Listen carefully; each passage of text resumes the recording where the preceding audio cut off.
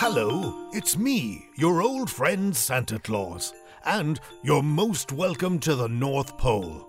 It's getting chilly here, and that can only mean one thing. Christmas Day is just around the corner. As you can imagine, it's the busiest time of year for all of us up here, but we're never too busy to share a little Christmas magic.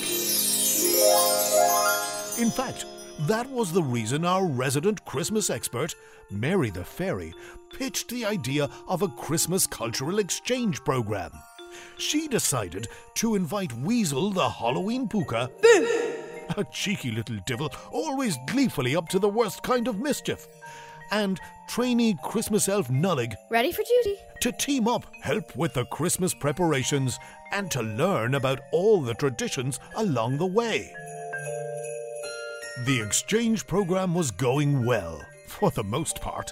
Granted, some things got lost in translation, but Weasel was a keen student, if not necessarily a natural, at embracing the Christmas spirit. Let's drop into Mary the Fairy's Christmas cabin for today's lesson all about the Christmas tree.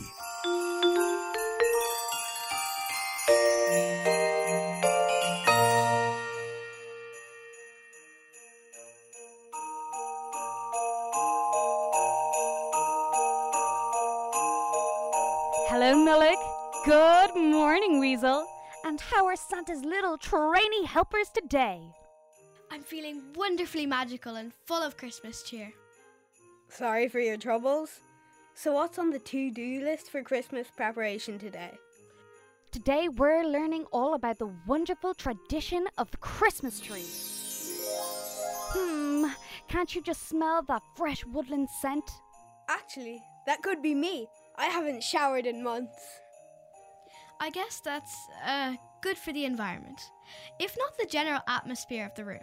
A Christmas tree is my favourite tradition.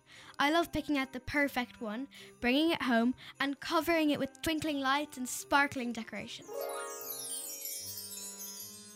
Me too, Nullig. And today we're learning all about this majestic tradition. As part of your training program, you'll be making some decorations of your very own. Wait, so you're telling me that as part of your Christmas tradition, you go to the woods, pick a tree, hack it down, hopefully cause maximum destruction and chaos? Hilarious. Drag it home and stick it in your front garden as a warning to your enemies of what you're capable of. Now that sounds like an effort I can support. I'm flicking through my Christmas manual and I don't see anything about that in here. Let me cross-reference it in my A to Z book of Christmas. Let me explain. It's hard to pinpoint where or when our beloved Christmas trees first came into our homes to brighten up our winter days and nights. One theory is that they date back to the 16th century Germany, inspired by a paradise tree featured in a play about Adam and Eve. The audience wanted to create a little piece of paradise in their very own home, and so a tradition was born. Some say religious reformer Martin Luther first came up with the idea of putting candles on the Christmas tree to mimic the twinkling lights of the stars that shine in the wintry night against the frost and snow. Whatever the origin of these majestic symbols of the season, the charming idea spread across Europe and beyond, becoming the staple of Christmas it is today. I love the decorations, but my favourite part is the presents underneath. I'd love to hear them crunch under my foot as I smash them on Christmas Eve. Again, Weasel, it's not quite in keeping with the Christmas spirit, but I admire your enthusiasm. Top tip for Christmas trees. A real tree can drink almost 1 litre of water a day when it arrives in your home, so we can't forget to give it something to sip.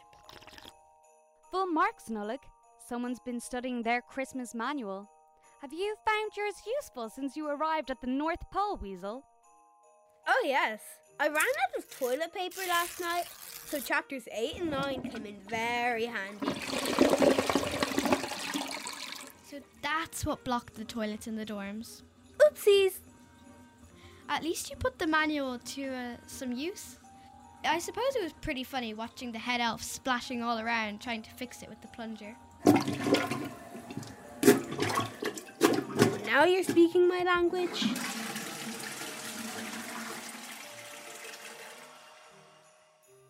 A fun fact about Christmas trees is that in some countries, like Poland, they were hung upside down from the ceiling back in the 1900s. And artificial trees date back to the 1800s.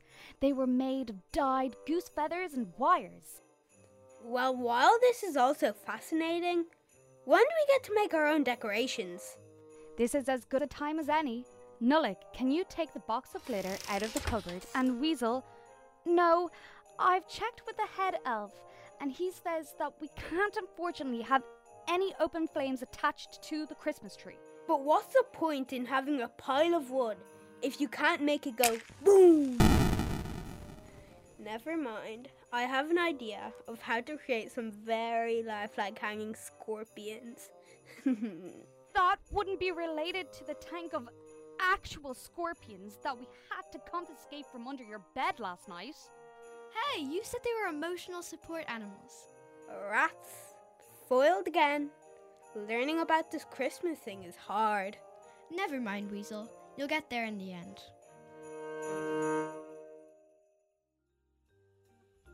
Weasel the Halloween Puka probably wouldn't get there in the end, but that was all right.